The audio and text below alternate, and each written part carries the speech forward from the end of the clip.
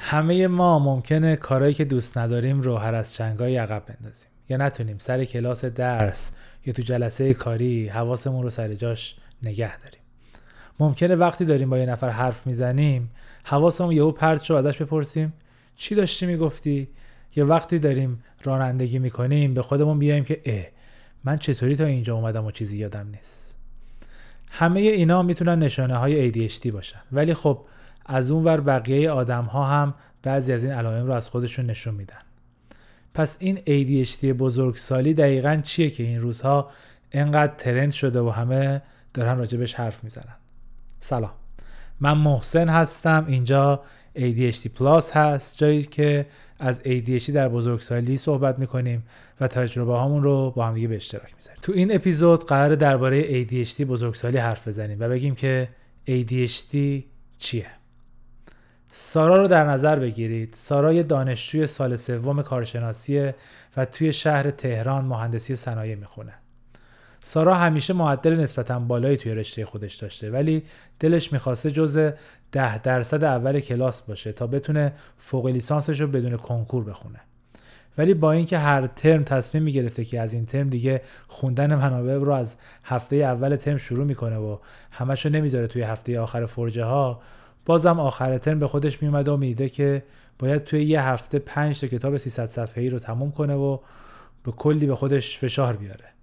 خوشبختانه همیشه لحظه آخر یه استادی به دادش میرسیده و یه 100 صفحه رو از منبع حذف میکرده، یا اینکه شب تا صبح بیدار میمونده و به خوندن نصف منابع و خلاصه کلی فشار به خودش امتحان رو جمع میکرده. ولی هر شب امتحان از دست خودش عصبانی بوده که چرا از اول ترم درس نخوندم، چرا نمیتونم مثل بقیه بچه ها در طول ترم درس بخونم و شب امتحان فقط مرور کنم و مثل آدم بخوابم، نه اینکه تا صبح به زور قهوه و ردبول و این چیزا خودم رو بیدار نگه دارم. حالا داستان سارا به کنار، یه نفر دیگه هست به اسم بهزاد. بهزاد برای یه استارتاپ موفق توی تورنتو کار میکنه. بهزاد کسیه که توی شرکت وقتی دنبال ایده های جدید و خلاق هستن میرن سراغش و توی جلسه ها یه ایده‌ای به ذهنش میرسه که همه تعجب میکنن که اینو تو از کجا آوردی؟ بهزاد هفته پیش در حالی که داشت از شرکت برمیگشت خونه دید دندونش داره درد میگیره و یهو یادش اومد که یه ماه پیش قرار بود وقت دکتر دندون پزشک بگیره تا چکش کنه. با خودش میگه برسم خونه زنگ میزنم دکتر رو وقت میگیرم، ولی یه چیزی درونش میدونه که تا برسه خونه 1000 تا کار دیگه پیش میاد و این باز یادش رفته که به این آقای دکترش زنگ بزنه. همیشه منتظر سرش خلوت شه تا به یه سری کارهای خوردریز اینطوری رسیدگی کنه، ولی انگار اون روز خلوت هیچ وقت به سراغ آقا بهزاد نمیاد. مثلا با اینکه هفته پیش که تعطیلات رو با دوستاش ویلا گرفته بودن و بهزاد هم به مدیر شرکت گفته بود این آخر هفته در دسترس نیست و 3 روز کامل هیچ کاری برای انجام دادن جز خوشگذرانی و چیل کردن با رفقا نداره، به طرز عجیبی وقت شد که 3 ساعت تمام روی فیلم این تفریحشون و کاتج رفتنشون وقت بذاره و ادیتش بکنه. ولی باز تو این همه استراحت فرصت نشد که یه تماس کوتاه بگیره و برای چکاپ دندونش وقت بگیره. همه ما ممکنه گاهی حس کنیم که از کارامون عقب افتادیم، یا مثلا با اینکه میدونستیم یه چیزی رو توی یه مدت معینی وقت داریم انجام بدیم، تا جایی که میتونستیم کار رو عقب انداختیم و 2 روز مونده به ددلاین روزی 10 ساعت کار کردیم تا کار رو برسونیم. چالش هایی که ما ADHD ها باهاش مواجه میشیم چالش هایی هستن که همه آدم های معمولی یا به اصطلاح نوروتیپیکال ها هم به طور روزمره باهاش دست و پنجه نرم میکنن. داخل پرانتز بگم که این نوروتیپیکال ها یه اصطلاح برای اشاره کردن به کسانی که سیستم عصبیشون به شکل نرمال کار میکنه و ADHD ندارن، در مقایسه با ADHD ها که اصطلاحاً نورودایورجنت محسوب میشن و تفاوت‌هایی توی سیستم عصبیشون وجود داره که باعث میشه تجربه متفاوتی از ابعاد مختلف زندگی داشته باشن. برای همین وقتی علائم ADHD رو میخونیم احساس میکنیم که خب این علائمو که همه دارن، یا اینا ADHD نیستن یا ما همه ADHD. ولی حالا اصلا ADHD چیه؟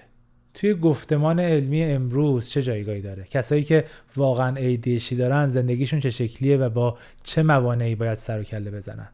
اینا سوالاییه که قراره تو این اپیزود بهشون جواب بدیم. خب قبل از اینکه بحث رو شروع کنیم من یه هشدار اولیه بدم که قرار نیست روی خودمون یا دیگران با شنیدن علائم ADHD تشخیص ADHD بذاریم. هر چقدر هم که وسوسه بشیم این کار رو بکنیم یا مطمئن بشیم که تشخیصمون حتما درسته، ما اون قابلیت کافی رو نداریم که بگیم آیا فردی ADHD داره یا نه. ADHD این روزا توی شبکه‌های اجتماعی و اینستاگرام و تیک تاک خیلی ترند شده و همه بعد از دیدن و شنیدن محتواهای مربوط به ADHD اینطوری میشن که اوه خدای من ADHD دارم و این همه سال ازش بیخبرم. البته خود این محتواها خوبه که حساسمون کنه نسبت به الگوهای رفتاری خودمون و باعث بشه که بریم پیش متخصص و برای ADHD تست بدیم. ولی قبل از مراجعه کردن به متخصص خودمون رو محکم ADHD تعریف نکنیم، چون تمامی اختلالات سلامت روان باید زیر نظر روانپزشک یا روانشناس بالینی سنجیده بشن و بعد از انجام دادن چندین تست و ارزیابی بالینی هستش که ما میتونیم تشخیص مطمئن بگیریم و بگیم که من ADHD هستم یا نه. خب حالا بریم سر تعریف این که اصلا ADHD چی هست. یه کتابی هست به اسم DSM اون دستورالعمل یا راهنمایی هستش که روانشناسان و روانپزشکان بر اساس اون بیماری ها رو تشخیص میدن و درمان میکنن و به لحاظ جهانی اعتبار خیلی بالایی داره و به نوعی میشه گفت یه دایره المعارف برای حوزه سلامت روان. توی آخرین ورژن DSM یا راهنمای تشخیص اختلالات که توسط انجمن روانشناسی آمریکا APA منتشر میشه و نسخه آخرش همین سال پیش سال 2022 منتشر شد، ADHD رو ذیل اختلالات عصبی تحولی نورودایورجنت دسته‌بندی کرده. اختلالات عصبی تحولی یعنی اختلالاتی که به خاطر رشد و کارکرد متفاوت سیستم عصبی ایجاد شدن. یعنی دلیلی که آدم‌ها این اختلالات رو دارن به نوع تحول و رشد سیستم عصبیشون برمیگرده که با آدمای دیگه فرق میکنن. ADHD اختلالیه که یه سری علائمش رو آدمای نوروتیپیکال هم دارن، مثلا اهمال کاری، تحریک پذیری، بیقراری و خیلی چیزای دیگه که خیلی از این علائم حتی ممکنه تحت تاثیر عوامل محیطی موقت ایجاد شده باشن. مثلا کسی که تازه بچه دار شده شبا به خاطر بچه نمیتونه تا صبح بخوابه، صبحها علائم بیقراری و حواس پرتی از خودش نشون میده، ولی نمیگیم ADHD داره یا بعد از زایمان ADHD گرفته، چون کسی که ADHD داره به طور پایدار و مستمر از کودکی این علائم مشخص رو نشون داده و ربطی به محیط یا چیزای دیگه نداره. هرچند محیط میتونه روش تأثیر بذاره و بهتر یا بدترش کنه، ولی در واقع میشه گفت که اگه یه طیف برای علائم ADHD از خفیف تا شدید و اکستریم در نظر بگیریم، اون علائم خفیفش رو همه ممکنه توی مقاطعی از زندگیشون نشون بدن، ولی کسی که ADHD داره این علائم رو به طور اکستریم و شدیدتری نشون میده و خب خیلی از اختلال‌های سلامت روان اینطوری هن. به این معنی که همه آدم‌ها یه سری از علائم ADHD، وسواس یا اختلال‌های دیگر رو ممکنه داشته باشن، ولی برای اینکه تشخیص این اختلال رو بگیرن و درمان رو بخوان براش شروع کنن باید این علائمشون از یه حد مشخصی بیشتر باشه و توی زندگی کاری و اجتماعیشون تداخل جدی ایجاد کنه. برای همین صرف این که ما کاری رو عقب میندازیم یا سختمونه روی یه سری کارها تمرکز کنیم به این معنی نیستش که ADHD داریم. ممکنه این مشکلاتی که تجربه میکنیم به دلیلی جز ADHD تو زندگیمون وجود داشته باشن. مثلا به خاطر شروع کردن یه شغل جدید باشه که ما استرس داریم و نمیتونیم روی حرفای پارتنرمون تمرکز کنیم، یا یادمون میره تکستا و پیام‌های دوستامون رو جواب بدیم. اینا چیزاییه که باید روانشناس بالینی یا روانپزشک بررسی کنه و بعد از بررسی‌های طولانی و علمی هستش که مشخص میشه ما واقعاً ADHD داریم یا نه. حتی این تستای آنلاین هم با این که میتونن یه سری فرضیه ها رو تو ذهن ما ایجاد کنن، به هیچ وجه برای گرفتن تشخیص یا شروع کردن دارو کافی نیستن. ADHD بزرگسالی یه اختلال جدیه که تقریبا تمامی حوزه های زندگی رو در بر میگیره و افرادی که واقعا این اختلال رو دارن به شکل متفاوتی از کمبود توجه رنج میبرن. ADHD 3 نوع داره. نوع اولش توی ADHD کمبود توجه غالبه، نوع دومش توی بیش‌فعالی غالبه و نوع سومش ترکیبی از این دو نوعه که شایع‌ترینش هم همین نوع سوم هستش. هم در بزرگسالان و هم در کودکان ADHD وجود داره. طبق آخرین متاآنالیز هایی که انجام شده و گزارش شده، حدود 15% بزرگسالان توی آمریکا الان تشخیص ADHD گرفتن. ولی خب توی ایران مثل همیشه آمار درستی وجود نداره و خب به طبع آمار دقیقی هم راجع به مبتلایان به ADHD نیست. همه بزرگسالانی که توی بزرگسالی با ADHD تشخیص داده میشن قطعاً علائمش رو قبل از 12 سالگی هم داشتن، اما یا کسی متوجه نشده و تشخیص و درمان مناسب رو نگرفتن که به بزرگسالی راه پیدا کرده، یا با اینکه تشخیص وجود داشته و درمان شروع شده بوده ADHD شون به هر حال تا بزرگسالی ادامه پیدا کرده. امروزی که ما در حال ضبط این اپیزودیم در سال 2023، نگاهی که به ADHD از منظر علمی میشه اینه که ADHD یه اختلال بدکارکردی در خودتنظیمیه، Impaired Self-Regulation. یعنی کسایی که ADHD دارن خودتنظیمیشون مشکل داره و مثل بقیه کار نمیکنه. خودتنظیمی یا سلف رگولیشن یه مهارت ارزیابی و تنظیمیه که مثل سیستم گرمایش سرمایش مرکزی توی اتاق کار میکنه. شما وقتی سیستم مرکزی رو روی دمای مثلا 20 درجه تنظیم میکنین، اون ترموستات باید تغییرات توی محیط رو زیر نظر بگیره و حواسش باشه که کی دما داره میره بالا، کی دما داره میاد پایین، و وقتی که متوجه شد که دما بالاتر یا پایینتر از اون مقداریه که در حال حاضر نیاز داره که باشه، بتونه دمای محیط رو برگردونه به همون درجه‌ای که قرار بوده باشه. مدیریت خود به عنوان یک سیستم به شکلی که بتونه با شرایط و محیط به بهترین حالت کنار بیاد میشه مهارت خودتنظیمی، سلف رگولیشن. اینکه ما چقدر تو این مهارت قوی یا ضعیف هستیم به این بستگی داره که ورودی هامون چجوری کار میکنن و پردازش توی مغز روی این ورودی ها چجوری اتفاق میفته. ما ADHD ها از نظر دریافت حسی ممکنه حساستر از بقیه باشیم، یعنی تغییرات محیطی رو با شدت بیشتری حس کنیم و این باعث میشه نتونیم راحت تغییر رو حس کنیم. در مرحله بعد از این که وقتی تغییرات یا چیزهای دیگه محیطی و بدنی به عنوان ورودی وارد مغزمون میشه، اینکه چه پردازشی روی ورودی ها انجام بشه به کارکردهای اجرایی برمیگرده که این هم یک مسئله خیلی مهم توی ADHD. اینجا میریم سر موضوع کارکردهای اجرایی. کارکردهای اجرایی یه تعریف خیلی سادهش به قول رابرت ساپولسکی، دانشمند حوزه اعصاب توی آمریکا، اینه که اون چیزایی هن که باعث میشن تو کار سخت‌تر رو انجام بدی وقتی کار درست‌تریه. یعنی وقتی که یه کاری انجام دادنش برامون سخته، چون میدونیم کار درست اینه که انجامش بدیم، حتما انجامش بدیم. کارکردهای اجرایی یه جورایی سیستم‌های مدیریتی مغز ما هستن و چیزی که باعث میشه ما بتونیم هدف گذاری کنیم و در طولانی مدت اهدافمون رو دنبال کنیم رو این کارکردهای اجرایی شکل میدن. ضعف کارکردهای اجرایی در ADHD ها باعث میشه توی توجه کردن، ارگانایز کردن، تو برنامه‌ریزی و اولویت بندی مشکل داشته باشن، یا مثلا نتونن سلف مانیتورینگ انجام بدن و حواسشون باشه که هر لحظه در حال انجام چه کاری هستن و مثلا شروع انجام کاری رو هی به تعویق بندازن یا تمام کردنش رو به تأخیر بندازن. توی روابط اجتماعیشون هم ضعف کارکردهای اجرایی باعث میشه نتونن احساساتشون رو درست تنظیم کنن و پوینت آف ویو آدمهای مختلف رو در نظر بگیرن.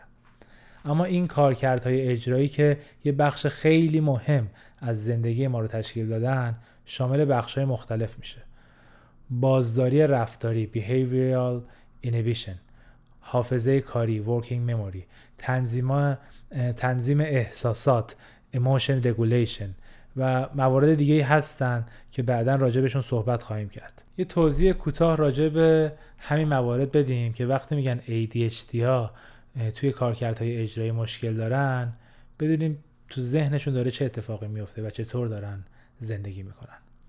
اولیش حافظه کاریه. حافظه کاری یا ورکینگ مموری یه چیزی مثل میز کار ذهنه. همه چیزایی که الان و در این لحظه دارن اتفاق میفتن و روشون کار میشه روی میز کار اصلی قرار دارن. مثلا وقتی معلم سر کلاس ریاضی داره عددها رو مینویسه پای تخته واسه حل مسئله، این عددها میرن روی اون میز کار قرار میگیرن تا الان واسه حل این مسئله ازشون استفاده کنیم و به عددهای دیگه کانکتشون کنیم. ولی یه ساعت بعد قرار نیست این عددها یا روابطشون رو یادمون مونده باشه. توی ADHD ها حافظه کاری درست کارش رو انجام نمیده. مثلا اگه یه رشته عدد رو به افراد ADHD بدین و ازشون بخواین که تا چند دقیقه دیگه یادشون بمونه، برای فرد ADHD نسبت به یه فرد نوروتیپیکال سخت‌تر این اعداد یادش میمونه و احتمال کمتری داره که اصلا تا 2 دقیقه بعد این اعداد و جزئیاتشون یادش مونده باشه. توی ADHD انگار اون میز کاره مساحت کمتری داره و کوچیک‌تره و برای اینکه اطلاعات جدید روش قرار بگیره قبلی‌ها رو باید سریع پاک کنه. واسه همین نمیتونه توی مدت زمان کم یه سری اطلاعات رو نگه داره، یا همین که اصلا توجه درست کار نمیکنه و اون اطلاعات وارد مغزش نمیشن که بعد بخوان روی میز کار قرار بگیرن. به قولی به طوری ناخودآگاه یه گوشش میشه در و یه گوشش میشه دروازه. این میشه که وقتی فرد ADHD داره با یه نفر صحبت میکنه، اگه توجهش بره به سمت پرنده‌ای که داره تو هوا چرخ میزنه، دیگه از دستش در میره که طرف مقابل داشت چی میگفت، یا حتی ممکنه بعضی جاها که دقت به جزئیات لازمه کسی که ADHD داره ظرفیت این رو نداشته باشه که همه این جزئیات ریز و درشت رو با هم توی ذهنش نگه داره و به کل تو اون بحث یا دیسکاشن کلافه بشه. مطلب بعدی تنظیم هیجانیه. یه کارکرد اجرایی دیگه که توی ADHD مشکل ساز میشه تنظیم هیجانی هستش.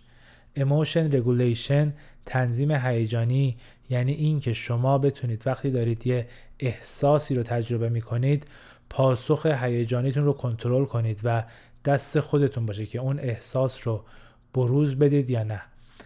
میتونه هر احساسی هم باشه، خشم، محبت، ترس، تعجب یا هر چیز دیگه. ولی کسایی که ADHD دارن انگار وقتی دارن احساسی رو تجربه میکنن مغزشون دکمه پاز نداره، برای همین احساسات سریعتر و عمیقتر تجربه میشن و از اونجایی که نمیتونن واکنششون رو به احساسات کنترل کنن و کمی تکانشی هم هستن، ممکنه اونو جلوی همه بروز بدن که باز خود همینم باعث میشه که ADHD ها تحریک پذیرتر از بقیه آدم ها دیده بشن و بقیه متوجه نشن که چی باعث شده احساساتشون تا این حد به هم بریزه. این به این خاطره که ADHD ها احساسات رو واقعا شدیدتر حس میکنن و اون بخشی که در بقیه مسئول خود کنترلی احساساته و اینکه مطمئن بشه هر احساسی در کانتکست و بستر مناسب خودش بروز پیدا میکنه تا اتفاق بدی نیفته و کسی ناراحت نشه، برای ADHD ها مشکل بیشتری داره. زمان بیشتری میبره که قبول کنن و شروع به ریختن یه برنامه جدید کنن، چون نمیتونن خودشون هیجانشون رو و حسی که نسبت به هم ریخته شدن برنامه دارن رو کنترل کنن. برای همین سخت‌تر میتونن خودشون رو به مسیر برگردونن. زیرشاخه بعدی کارکرد اجرایی که میخوایم راجع بهش صحبت کنیم بازداری رفتاریه. بازداری رفتاری یعنی اینکه یه حواس پرتی توی محیط یا ذهنمون برامون ایجاد شه ولی ما بهش توجه نکنیم و به کار خودمون ادامه بدیم. یعنی بتونیم خودمون رو از پاسخ دادن به یه محرکی باز داریم. دنبال کردن تمامی اهداف بلند مدتمون مستلزم اینه که یه ریوارد یا جایزه‌ای که همین الان میخوان بهمون بدن رو رد کنیم تا منتظر یه ریوارد بمونیم که در آینده قرار بگیریم. این طبیعتاً خیلی کار آسونی نیستش. یه آزمایشی توی دانشگاه استنفورد انجام شد که احتمالاً شاید فیلمش رو توی فضای مجازی دیدین، که میان یه مارشملو میدن به بچه‌ها و بهشون میگن اگه به این مارشملو تو 15 دقیقه دست نزنید یه مارشملو دیگه هم بهتون میدیم. در واقع آزمایشگره یه مارشملو میذاره جلوی بچه و میگه من میرم و برمیگردم، اگه اینو نخورده باشی یه مارشملو دیگه هم بهت میدم. و اینجا داره بازداری رفتاری اون بچه رو میسنجه. بازداری رفتاری تو خیلی چیزا نقش مهمی دارن. اینکه وقتی شما با یه محرکی مواجه میشین، حالا چه درونی باشه چه بیرونی، مثلا چه این باشه که یهو توی مغزت بیاد که شیر برنج رو چجوری میشه با پلوپز درست کرد، یا اینکه مثلا دوستتون پیام میده امروز میای بریم بیرون، اینکه شما این هیجان دم دستی و خوشمزه رو به تعویق بندازی چون یه ماه دیگه یه آزمون مهم، مثلا آزمون جامعه دکترا داری، یه کارکرد شناختی سطح بالا محسوب میشه. در واقع اینکه به محرک‌های محیطی فعالانه پاسخ بدی و نه منفعلانه. یعنی وقتی یه محرکی میاد، قبل از اینکه بهش پاسخ بدی ارزیابیش کنی، به پیشایند و پساینداش فکر کنی و سناریوهای مختلفی رو توی ذهن تجسم کنی که در صورت پاسخ یا عدم پاسخ به این محرک میتونن پیش بیان رو یه دو تا چارتایی باهاشون بکنی. تو ADHD این کارکرد اجرایی هم دوچار مشکله. واسه همین میتونیم ببینیم که ADHD ها همه کارا رو میندازن شب آخر ددلاین انجام بدن، یا مثلا بعضی وقتا به صورت ایمپالسیو و بی هوا پول خرج میکنن، یا گاهی وقتا توی مکالمه یه چیزی از دهنشون در میره که بعداً پشیمون میشن. شما برای ارگانایز کردن کارات و سویچ کردن آمادانه از این کار به کار دیگه احتیاج به کارکردهای اجرایی دارید. ولی تو ADHD انگار نمیشه با یه پیست و ریتم منظم و هدفمند یه کاری رو دنبال کرد. حالا همه این ضعف‌ها در کارکرد اجرایی و این تفاوت‌ها یا به نوعی مشکلات از کجا نشأت میگیرن؟ چرا ذهن من ADHD از دوست من که ADHD نداره متفاوت کار میکنه؟ جواب کوتاهش دوپامینه. توی سبب شناسی ADHD، یعنی اینکه چرا ADHD در یک نفر به وجود اومده یا وجود داره، یه فاکتور خیلی مهم مثل همیشه ژنتیکه. اگه پدر، مادر، خواهر، برادر کسی از نزدیکان شما ADHD داشته باشه، احتمالش که یکی دیگه از اعضای اون خانواده ADHD داشته باشه خب نسبتاً بالاتره. یه دلیل دیگه هم بیس نوروفیزیولوژیک و نوروشیمیایی مغزه. یعنی اینکه کدوم نوروترانسمیترها، اون انتقال دهنده های عصبی بالانس نیستن، یا اینکه کدوم شبکه ها یا نتورک های عصبی کارشون رو درست انجام نمیدن. این بحث خیلی پیچیده و گسترده است و شاید از حوصله این پادکست خارج باشه. برای همین ما تو این اپیزود یه اشاره خیلی کوتاه و کوچیکی بهش میکنیم و گذر میکنیم.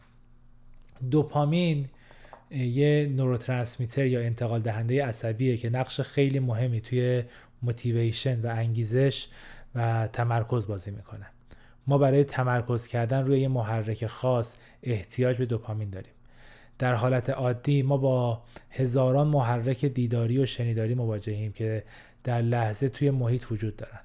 برای اینکه یه دونه‌شون رو انتخاب کنیم و توجهمون رو معطوف اون محرک خاص بکنیم، دوپامین لازم داریم.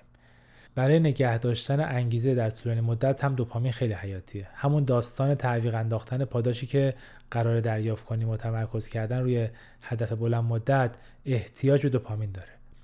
ولی اتفاقی که میفته اینه که در ADHD سطح دوپامین نسبت به نوروتیپیکال ها پایین تره. اینه که خیلی سخت میتونن تمرکزشون رو روی چیزی نگه دارن یا انگیزهشون رو برای مدت طولانی حفظ کنن. و خب این باعث میشه تمایل بیشتری داشته باشن که دوپامین سریع و فوری دریافت کنن.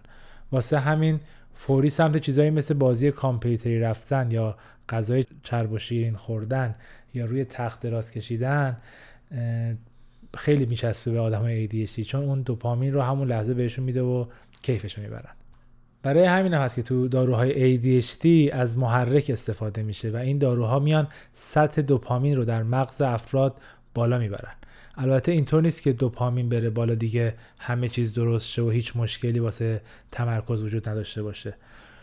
کارهایی مثل برنامه ریزی و هدف گذاری و اینها به چیزی بیشتر از دوپامین نیاز داره. در واقع پیچیده تر از اونی هستش که با یه داروی محرک بشه حلش کرد.